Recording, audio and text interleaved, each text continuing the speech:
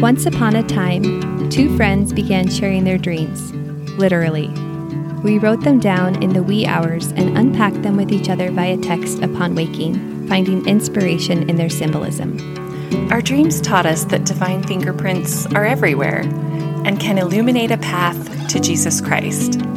I am Sarah. And I am Megan. And this is Dreamsicle. Join us as we learn to pay attention and find revelation for our lives hiding in plain sight.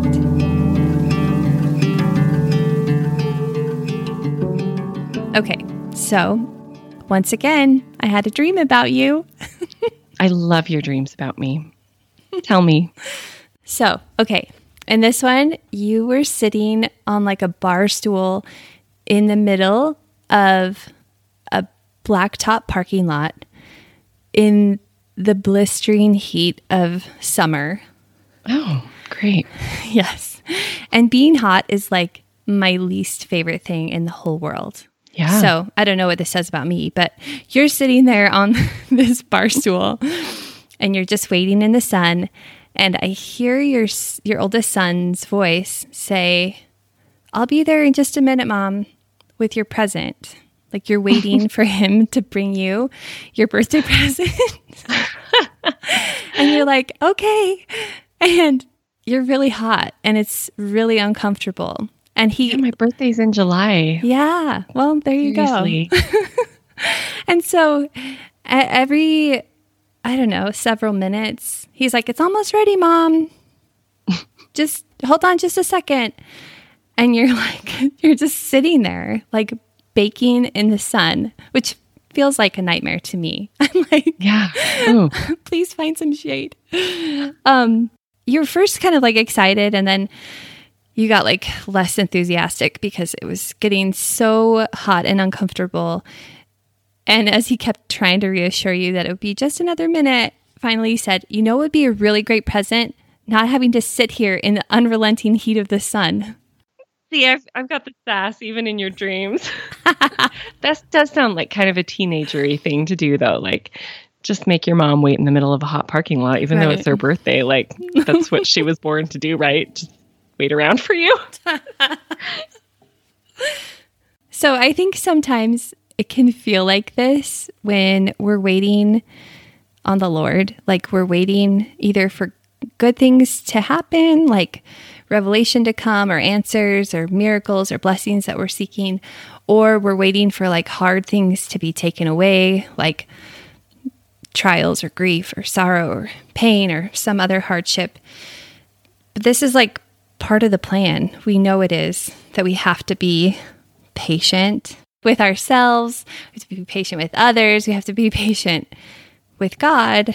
All of this kind of plays into it, and it's not easy or like very inspiring, frankly. It's kind of like, no, it's totally uninteresting. Yeah.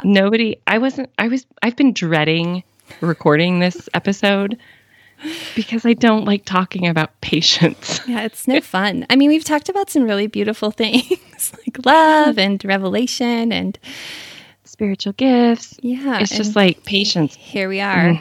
Meh. I know. And yet it's like so integral to mortality. I mean, if we didn't have to learn things incrementally, like step by step, we probably didn't need to come here. You know, it's like, that's why the earth exists and we live on it. We learn in Isaiah chapter 28 that patience and learning things bit by bit is how we acquire knowledge. It says, "Whom shall he teach knowledge, and whom shall he make to understand doctrine? For precept must be upon precept, line upon line, here a little and there a little." It's like, that's the way it's designed. This is similar to the scripture in Doctrine and Covenants 98:12 that says, "For he will give unto the faithful line upon line, precept upon precept, and I will try you and prove you herewith." Yeah, it's like not only the acquiring of the knowledge, but like figuring out what we do believe. And that happens line upon line. Yeah. incrementally, which is how it worked for the early saints in church history.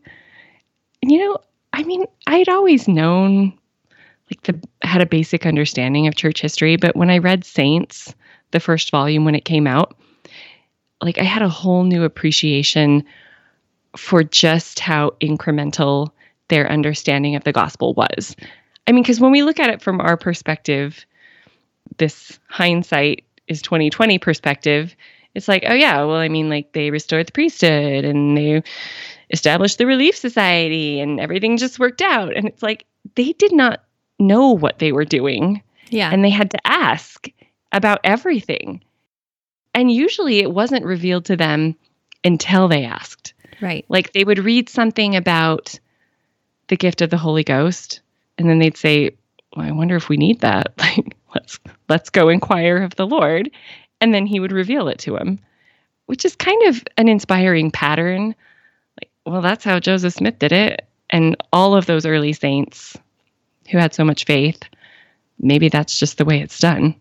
Right. And I think, I don't know, I found it inspiring just looking back at church history as well to see kind of the path that has brought us to where we are, and that it's affirming to me that it's still unfolding, because they didn't always get it right the first time either. Even as things were revealed, they weren't nailing it on their first try of understanding that revelation.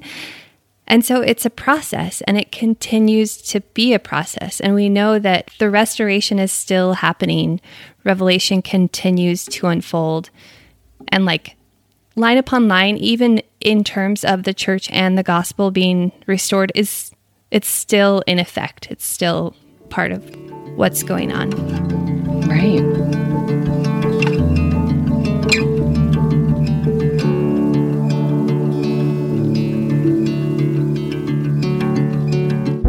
I mean, there's this proven pattern in history of we have to ask for blessings, some blessings, before we can receive them. By the way, my voice sounds like this, like I'm the Bon Iver version of the Taylor Swift duet, Exile. No, is it Exile? Yes. Yeah.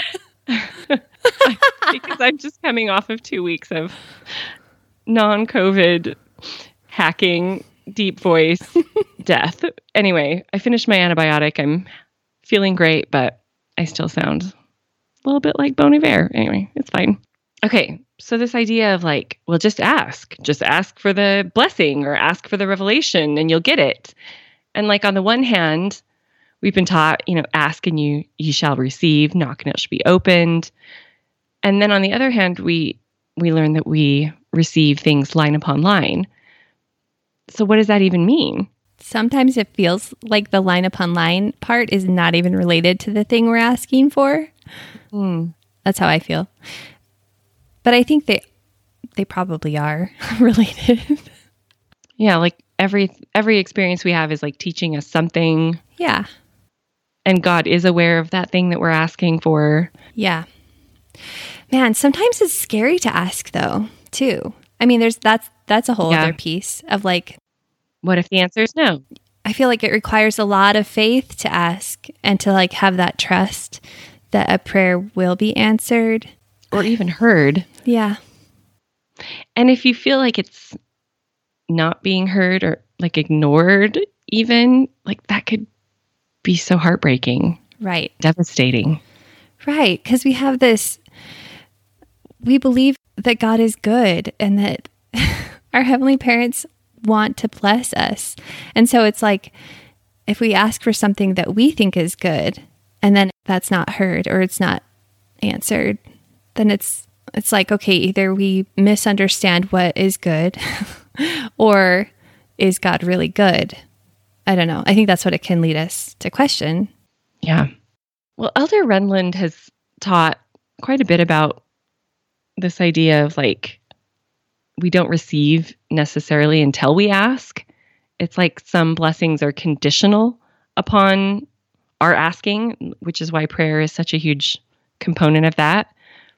he said, most blessings that God desires to give us require action on our part, action based on our faith in Jesus Christ.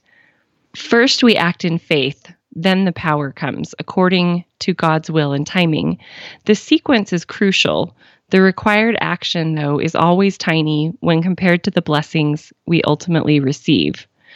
And then he kind of compares it to like lighting a match to light a fire. It's like this tiny little action, but without it, I mean, you just have nothing a happens. stack of wood. Yeah, there's no fire. So it's like the faith part comes first. It's like, is God going to listen?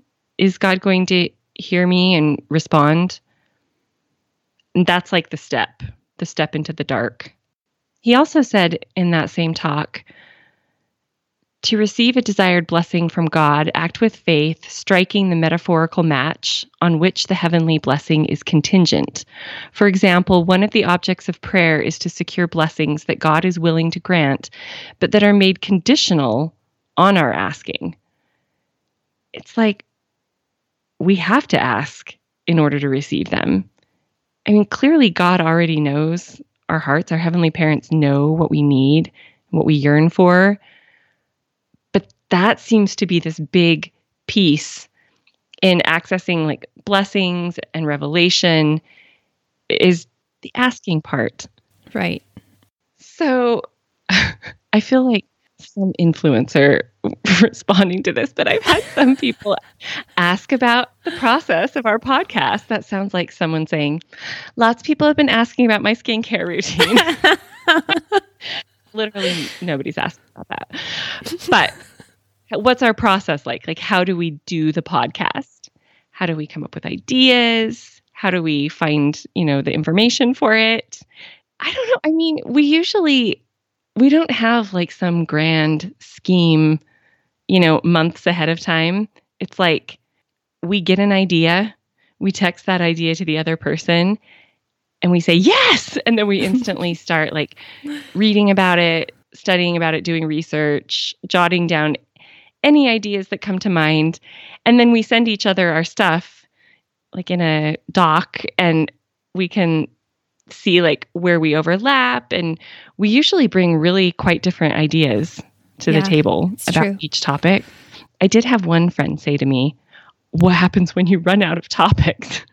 Well, panic? Let's not think about that. No, we're not going to run out of topics because God will just simply tell us another topic. That's how it's happened so far. Exactly. Like we kind of get to the end and then it's like, oh, 3 more things. Here we go. Like the other thing that happens, so interesting, is that when we are working on an episode, like studying and researching for it, it seems like Instagram suddenly is giving us like every quote related to that subject. It's like synchronicity. It's just everywhere. And I don't know about you, but in my life, I feel like I just am having experiences that are like personally tutoring me on each of these subjects so that I can talk about them. So it's been like really fun to wait 3 weeks to do the patience episode, is what you're saying? Super fun. I've loved it. Every minute. Yeah, and I do feel like I see that too. Like, and maybe it's just because I'm looking for it more, but I have experiences that kind of line up with the thing we're working on. Oh, I feel like that's just how it's happening. Yeah. I guess it's just like the idea of like, I have been trusting the process because it's unfolded in a way that it's like our heavenly parents are giving us what we need at that moment. And then we put together the episode, and even when we like can't speak like normal people when we're recording, somehow it comes together. It does somehow. Thanks to Sarah's mad editing skills as well. But I don't know. It's just like believing that it will, and it does. Yeah.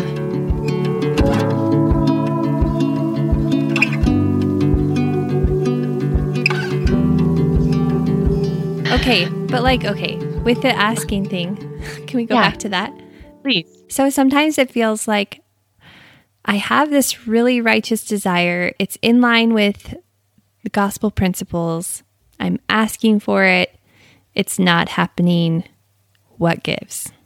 Right. I don't know. I feel like that's what they always refer to as the Lord's timing.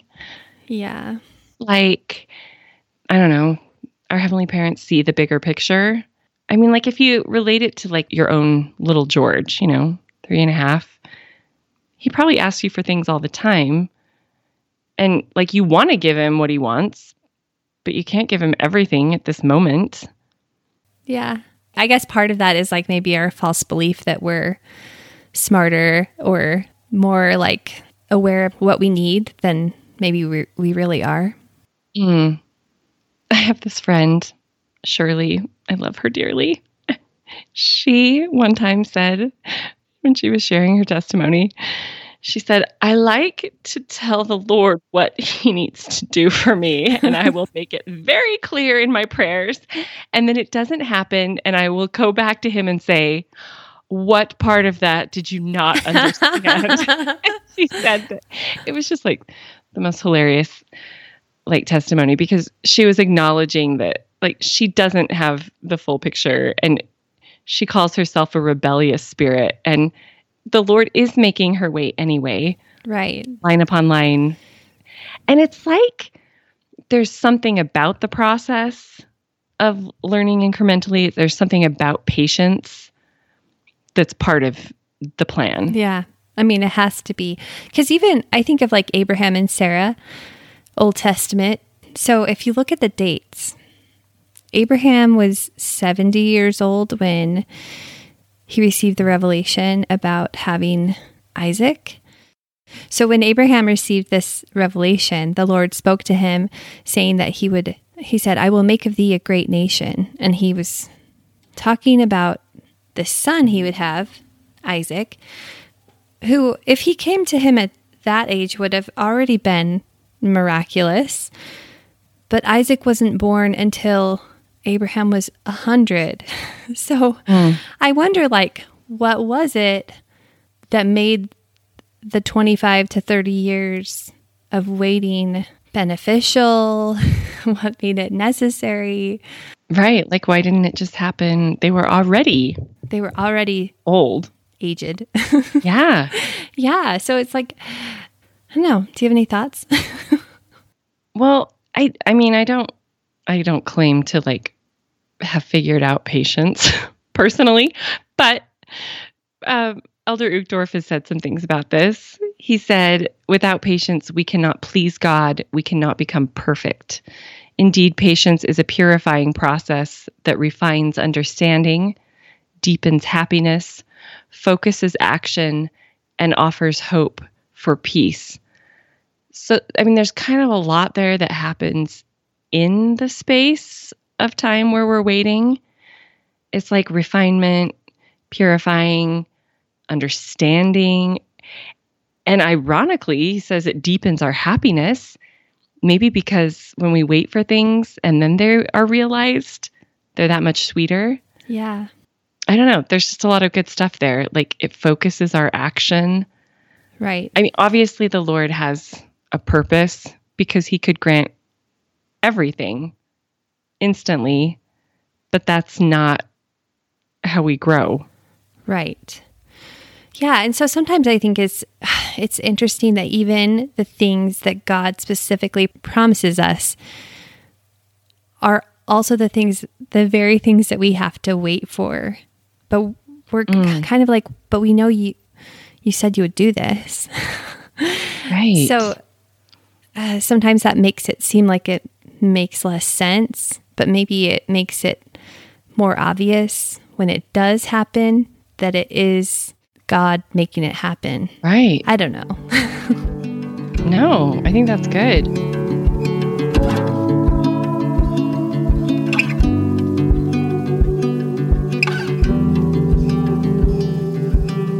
So another part of that Uchtdorf talk that I really like is where he talks about like why we have the difficult things and why we have to kind of wait patiently through them and just experience them. He says often the most difficult times of our lives are essential building blocks that form the foundation of our character and pave the way to future opportunity understanding, and happiness. So I had an experience. This was years ago when my kids were pretty little. Things were really hard. And I was at the temple. It was hard to go to the temple then. So usually I went when I had hit rock bottom, basically, and was seeking any insight, any help. And I just remember I was sitting in the celestial room underneath this enormous chandelier. It's the Mount Timpanogos Temple, and the chandelier is, it's impressive. It's really big. And it's beautiful. It's formed with I can only describe them as fingers of crystal. They're almost like pencils, but longer. This is the shape that the crystals are in. And then they're bound together in these clumps to form kind of a circle of these fingers of crystal. And then each of those clumps are bound together. And the entire effect is of almost like an enormous flower, like the petals. It's huge. It's stunning. Anyway, I was staring at this chandelier on this day when I was feeling I don't even know if I can keep doing this. I don't know if I can. I did not want to go home. I did not want to leave and go home.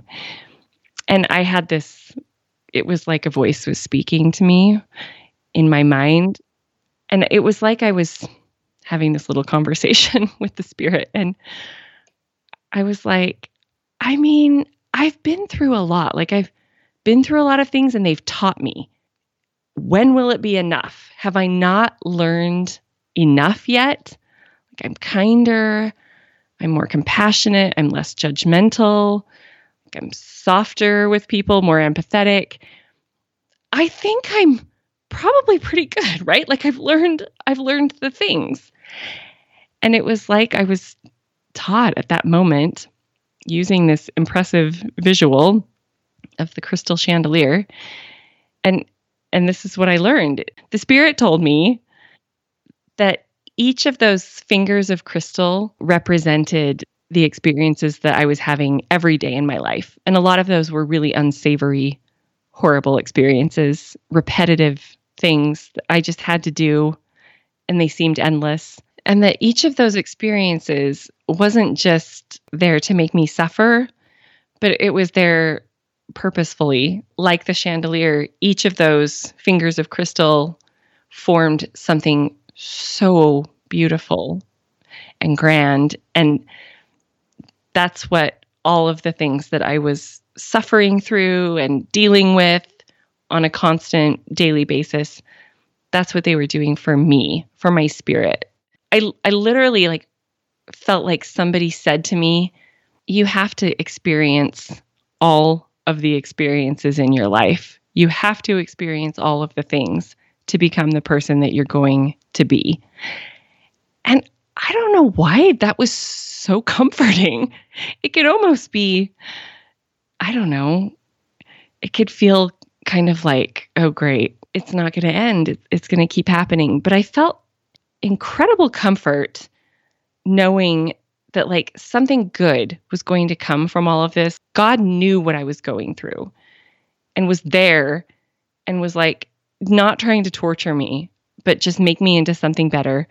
And when I looked at the incredible beauty of that chandelier, it gave me hope for the fact that I could become something better, something that radiates light like that chandelier does. But you had a temple chandelier story too. I do.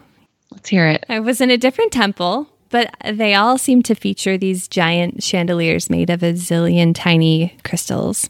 I had a similar experience in learning specifically and individually about what that could symbolize for me in my life. And it was kind of like I was at the beginning of, for lack of a better term, a big spiritual journey.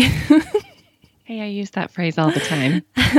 It's good. I don't care if people think it's cliched. We know what we mean when we say it. So I was really starting to feel like a deeper connection with Jesus Christ and with my heavenly parents, and feeling like I was receiving clearer instruction and revelation than I previously had, and having experiences that my eyes were open to really see their involvement in my life.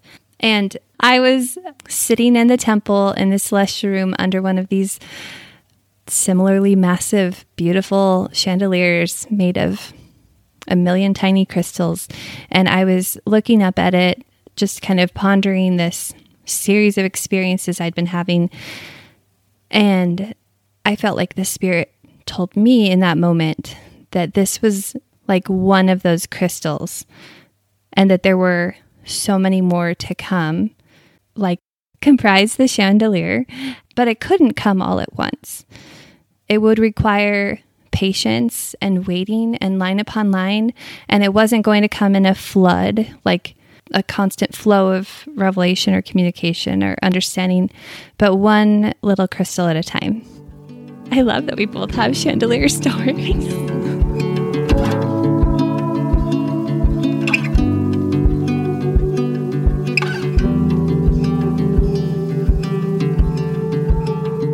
So while we're waiting for good things and for hard things to end, like good things to come, hard things to end, it requires the same like attributes of patience and waiting and hoping.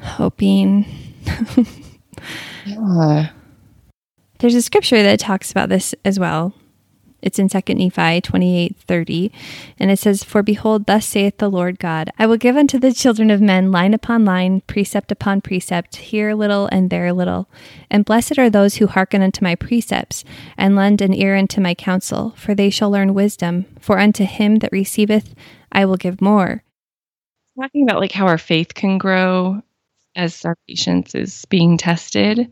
Well, there's just this good scripture from James 1 that says, "The trying of your faith worketh patience, but let patience have her perfect work, that ye may be perfect and entire, wanting nothing." Which kind of like addresses that idea that we've talked about of like we're refined by the process of waiting patiently, but also that's like when we can hone our faith. That's when we can decide what we do believe. And I don't know, so many of the talks that I read about this topic addressed prayer. They were all talking about prayer. Like, what role does prayer play in waiting on the Lord? It almost goes back to that idea of C.S. Lewis said that like prayer doesn't change God, it changes us. Mm-hmm. And I think that's true. There were so many years where I was praying for increased wisdom to know like what to do for my children. Really, I wanted to relieve my own suffering is what I wanted to do. It was like so difficult being their mother. And I would pray for, give me wisdom. And then it was like, just help me through today. Like, help me through this thing. Help me to understand what this child needs at this moment.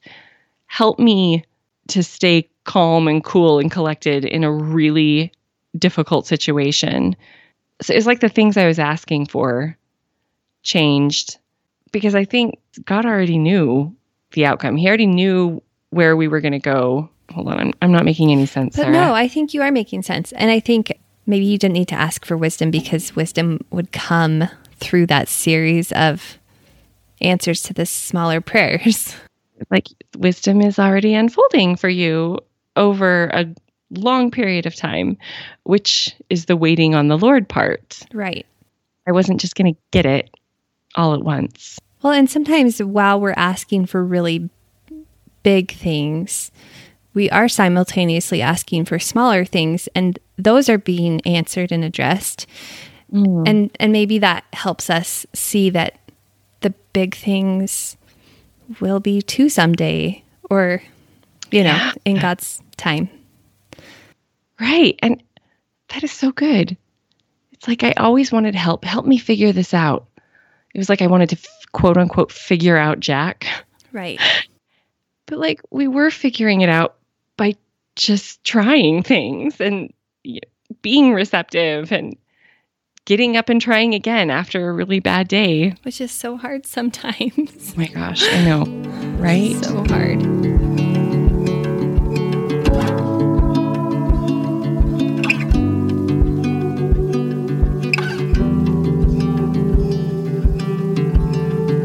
Let's talk about the different ways we waiting on the Lord. Yeah. So, I mean, we get a lot of counsel, both that we should like be still and know that he is God and just turn it over to him, just wait.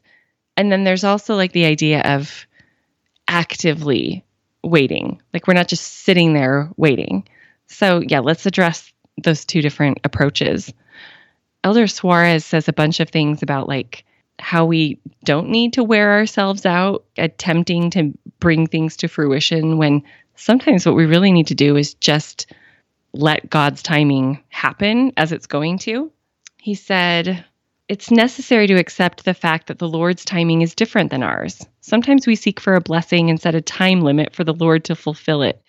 We cannot condition our faithfulness to him by imposing upon him a deadline for the answers to our desires.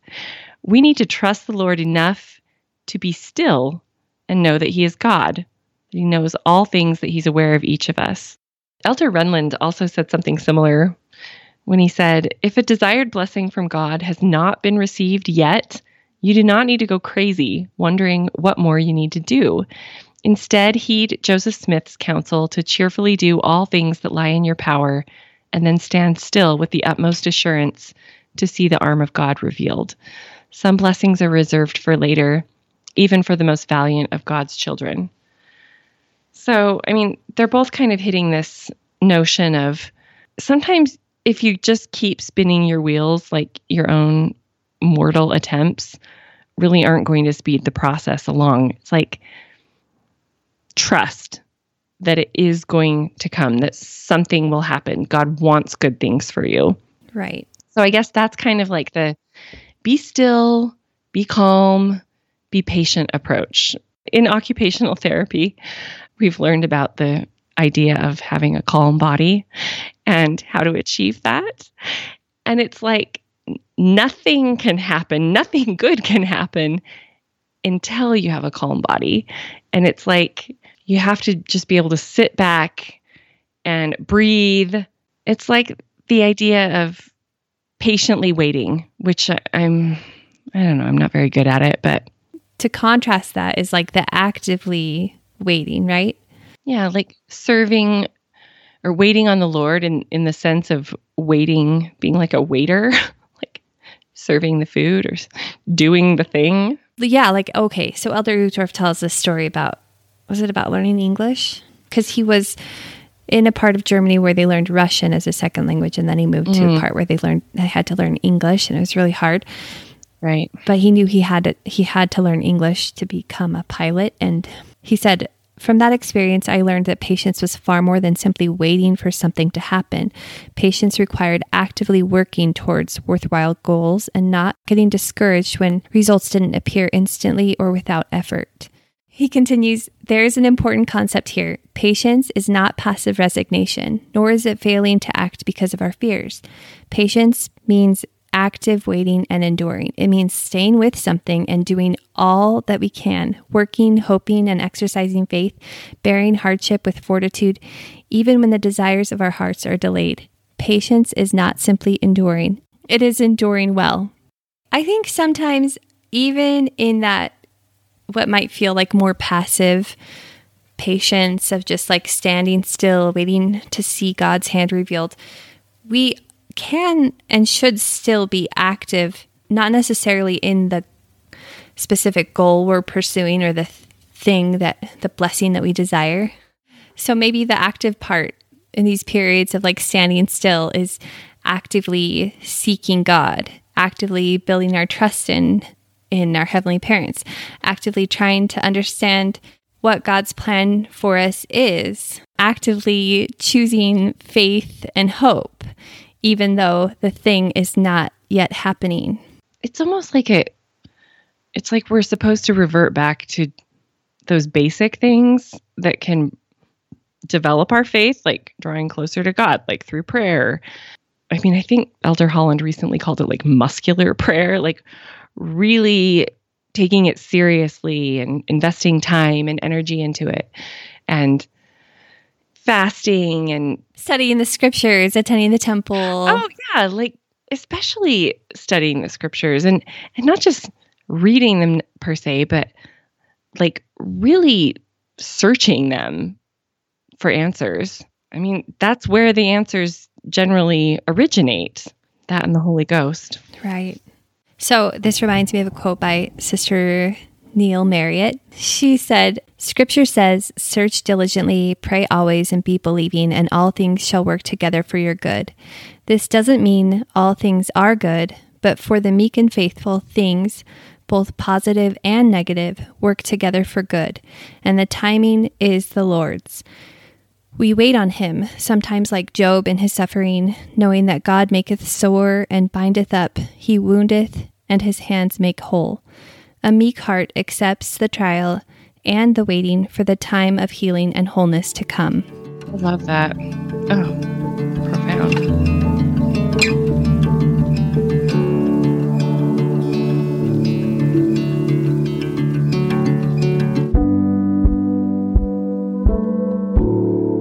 I think that the Jaredites exemplify kind of both of these versions of patiently waiting on the Lord, because they did a lot. They were like actively doing and preparing, but then they also had to like just trust that they would be taken care of in a really profound way. So I think they had to have patience to endure their long journey. But I love that, and it was like nearly a year that they're in these barges, and we know that they're blown by a furious wind for 344 days, and they're buried in the depths of the sea, which you wonder when they got a chance to like unplug those holes to let air in, if that was the case. And if they did, was it like just enough like to get a breath and then put it back on? I don't know. But when they finally arrived at the promised land, it says that they shed tears of joy, not because they had arrived, but because they had seen God's hand and felt his presence during the whole time that they had patiently endured this really, what I read as like a harrowing journey. In Ether 6:12, it says they did shed tears of joy before the Lord because of the multitude of his tender mercies over them.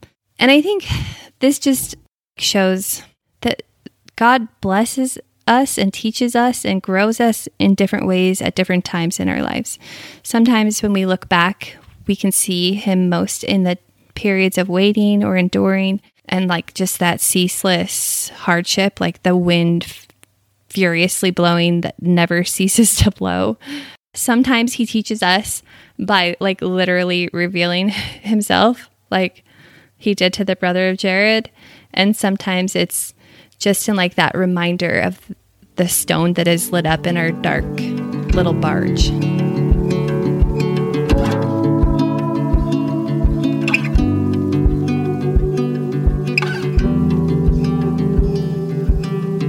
So I had a dream a few months ago that my husband and I had bought a house, and it was in a different area from where we live. It was like a 1960s or 1970s era Rambler, and it needed to be renovated. It was like, just nothing had ever been done to it. It was outdated. And we were like excited about, fixing up this house. But Jeff informed me that he had talked to a soils expert about the dirt surrounding our house and that it was toxic. Like it had some kind of poison in it or something. And that we, in order to like safely renovate this house and live in it, first we would have to excavate all of the dirt from the property and remove it, like exposing the foundation and everything. And then we would have to bring in different dirt and like pack it around our foundation and it would be like a whole new dirt piece yard. piece of ground that we were living on. And it sounded like so much work. Like I could not get over how much we were going to have to do. Literally moving earth around in order to even begin the project on the house. Like first it was like, nope, everything's got to go. All the dirt that there is. I mean, like, it doesn't even make sense because you dig down and then there's just more dirt. Right. There's a dream teaching me something. And in the dream, Jeff had this kind of like sense of excitement about it. Like, well, we can do this. And it was kind of contagious. Like I felt that way too. And I felt proud of us that we were going to make the effort and do all of these things that were necessary in order to have like the place that we wanted to live and have like the solid foundation. When I woke up from that dream and wrote it down, I felt like it symbolized like my relationship with faith and also like the church/culture part of my faith. And it wasn't like the foundation wasn't changing because like the foundation is Jesus Christ, like that's good. But it was like everything, all the stuff around it, I needed to dig down all the way and figure out what was important, like what was vital and what needed to go. That sounds like I'm trying to like change the church, which I'm not. No, but just like my own notions right. of what was important and vital and necessary. And it like, I don't know, it's interesting that it happened during the pandemic when I think a lot of us had to kind of reevaluate what we do and what we believe and where we spend our time and what's important. Anyway, the more I reflect on that dream, the image of the house and like excavating all of the dirt from around the foundation and like literally the yard and replacing that dirt, it's so ridiculously like time consuming, and it would be, I mean, it's so dumb. Like that would never happen. But I felt this sense of like symbolism in that's how I have to approach my beliefs. Like I can't just like skate along on what's already there and what's culturally accepted, or I have to be able to dig down to the foundation, exposing the foundation, the core doctrine of the gospel, which is Jesus Christ. And only then can I build myself into the person that he wants me to be. I mean, I don't even know that I've fully comprehended this dream at this moment in time. Like, I think there's more understanding that will come. Yeah. And that's how dreams work sometimes. Or other forms of revelation are just, they unfold over time, and they teach us this principle too, that it's line upon line, and we are waiting. We're open to being taught, but we don't expect it all at once.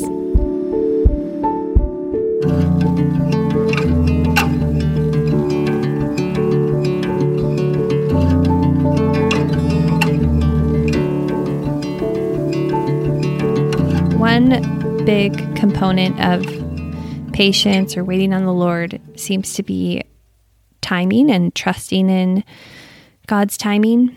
Elder L. Todd Budge said, "Trusting in the Lord includes trusting in his timing and requires patience and endurance that outlast the storms of life." So now I'm going to tell a story.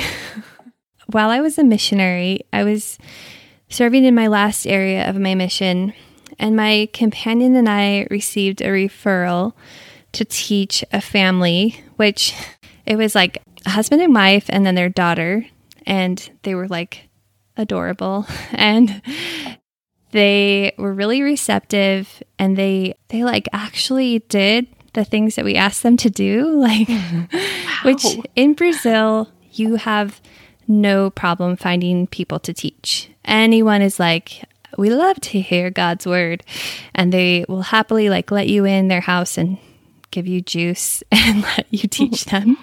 But then it's very rare that they will read the Book of Mormon or come to church or do any of the things that like actually help them progress. So these people were different. They were ready, and they did all of the things. They were reading the Book of Mormon, they were praying, they showed up at church, and they were married, which is super rare in Brazil.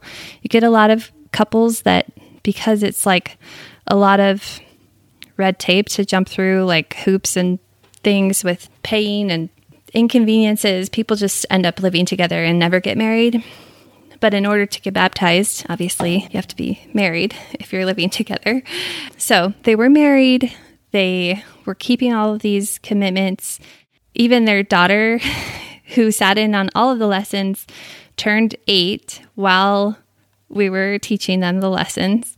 And so it just seemed like everything was so perfectly falling into place.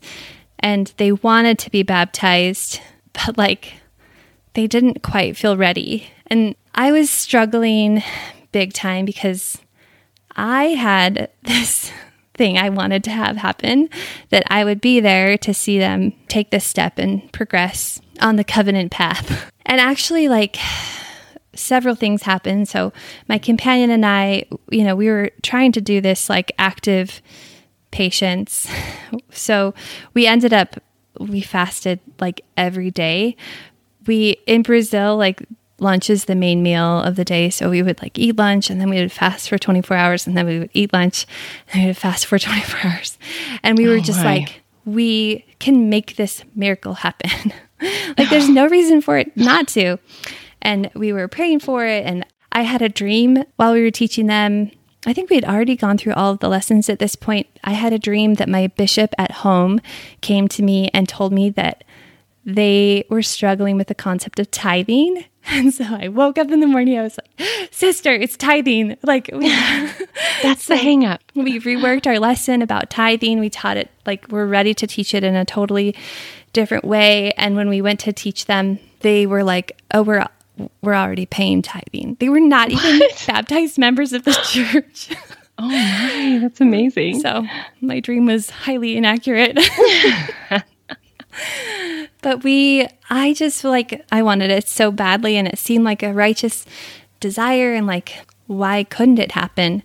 The wife, Eliana, she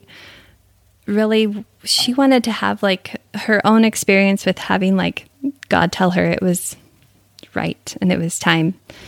And she didn't feel like she'd had that yet. And so I remember there were so many like last minute things that happened to try, like, we were trying to see if we could like hold the baptism on the day of the transfer, like all of these things. And I was going home. Like, it wasn't a matter of being in a different area. It was the end of my mission. And I remember spending our last P day with them. And she just was like, you'll be the first to know when this happens. And then fast forward, was it 6 months? I was at BYU, and I got a letter in the mail from them, because that's how we communicated back in the day. When dinosaurs roamed the earth. Yes. And she got the sign that she had hoped for. She actually had a dream that they were all dressed in white, and it was their baptism day, and that was what she needed. And they did get baptized. So I think sometimes the timing doesn't just depend on us or God. It also depends on another person. And our Heavenly Parents will never take away the agency of one of their children in order to like please another one of their children. Well, and maybe those 6 months were Eliana she needed that time so that she could continue building her testimony line upon line. Yes. She had a testimony of tithing, but maybe there were other points that she just needed to address. Yeah.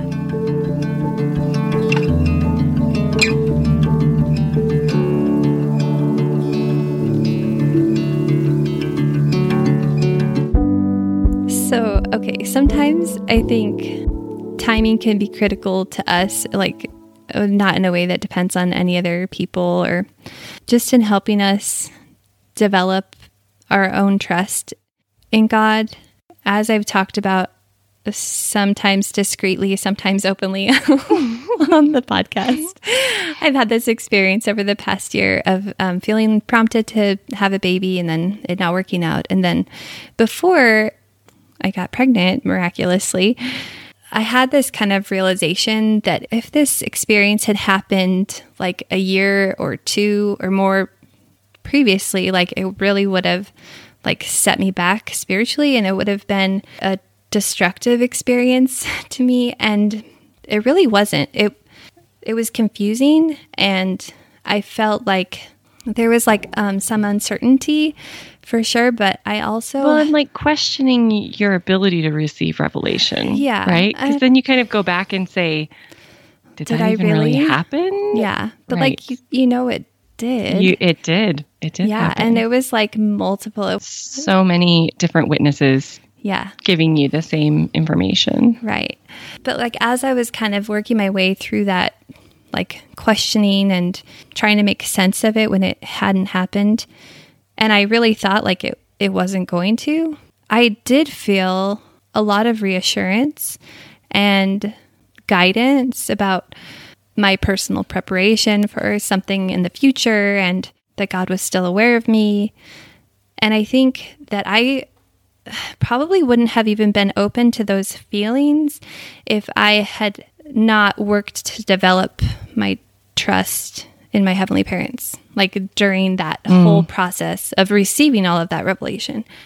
So sometimes I think, I don't know, I feel like I could have been really closed off to any feelings of reassurance or guidance just by like my own grief and disappointment. But I think the timing was like really wise because it helped, like I just felt prepared. Well, you were able to just kind of accept what happened and be really resilient with it. It didn't devastate you. You knew that you had received that revelation. The baby had not yet happened, and yet it was going to work out. Like it was going to be okay somehow.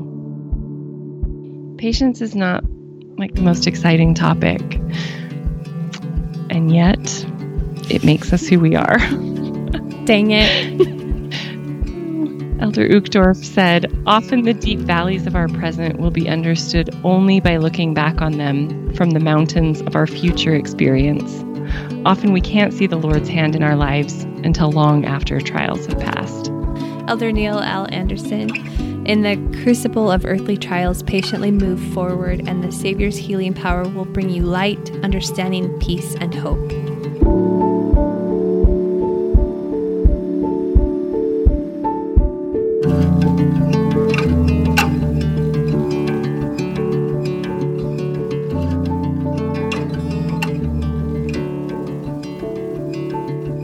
Hydrate, get some sleep, take care of yourself, and dream deeply. You can find notes from today's show on our website, dreamsiclepodcast.com. Also, follow us on Instagram at dreamsicle.podcast. Click subscribe wherever you listen to make sure you never miss an episode.